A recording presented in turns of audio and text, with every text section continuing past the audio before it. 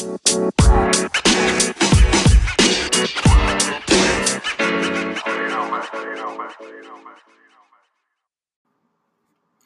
morning, afternoon, or evening, wherever you are in the world. Welcome to DBN News, the daily news that even plants crave. I'm your host, George, and here's your news for Tuesday, January 1st, 2019. Happy New Year, everyone. News is courtesy to The Know. Hideo Kojima, the creator behind Death Stranding and Metal Gear Solid, has fans super excited after comments he made to Famitsu magazine. Specifically, he gave a New Year's message that reads, "Is 2019 the year of the whale? Please look forward to Death Stranding." Now, sounds like a pretty obvious PR plug, but if you know Kojima, there might be something up here. This, along with the story we reported on a little over a month ago about Walmart Canada posting the game's release date, makes a 2019 date for Death Stranding look very plausible at this point. Kojima's mentioning of the whale is also noteworthy because in the original Death Stranding reveal trailer, there were a number of dead beached whales on the sand in the trailer.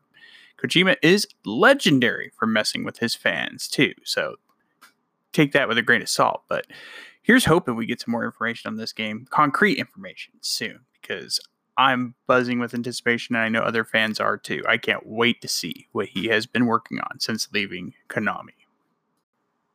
And finally, thanks to Fortnite's success, Epic Games has made a lot of money in 2018. Well, duh, you might say. But, it's a lot, guys. A lot of money.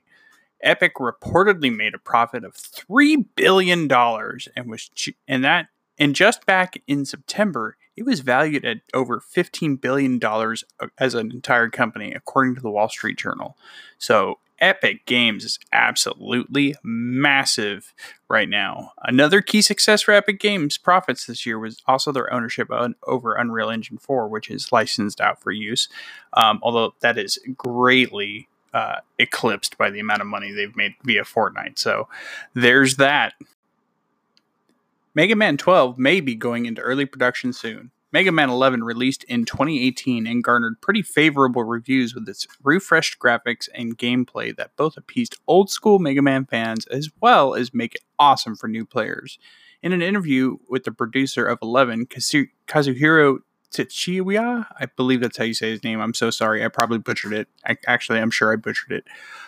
He had this to say. In 2019, I would like to make steady preparations for what's next, and finished by saying, watch over me with warm eyes.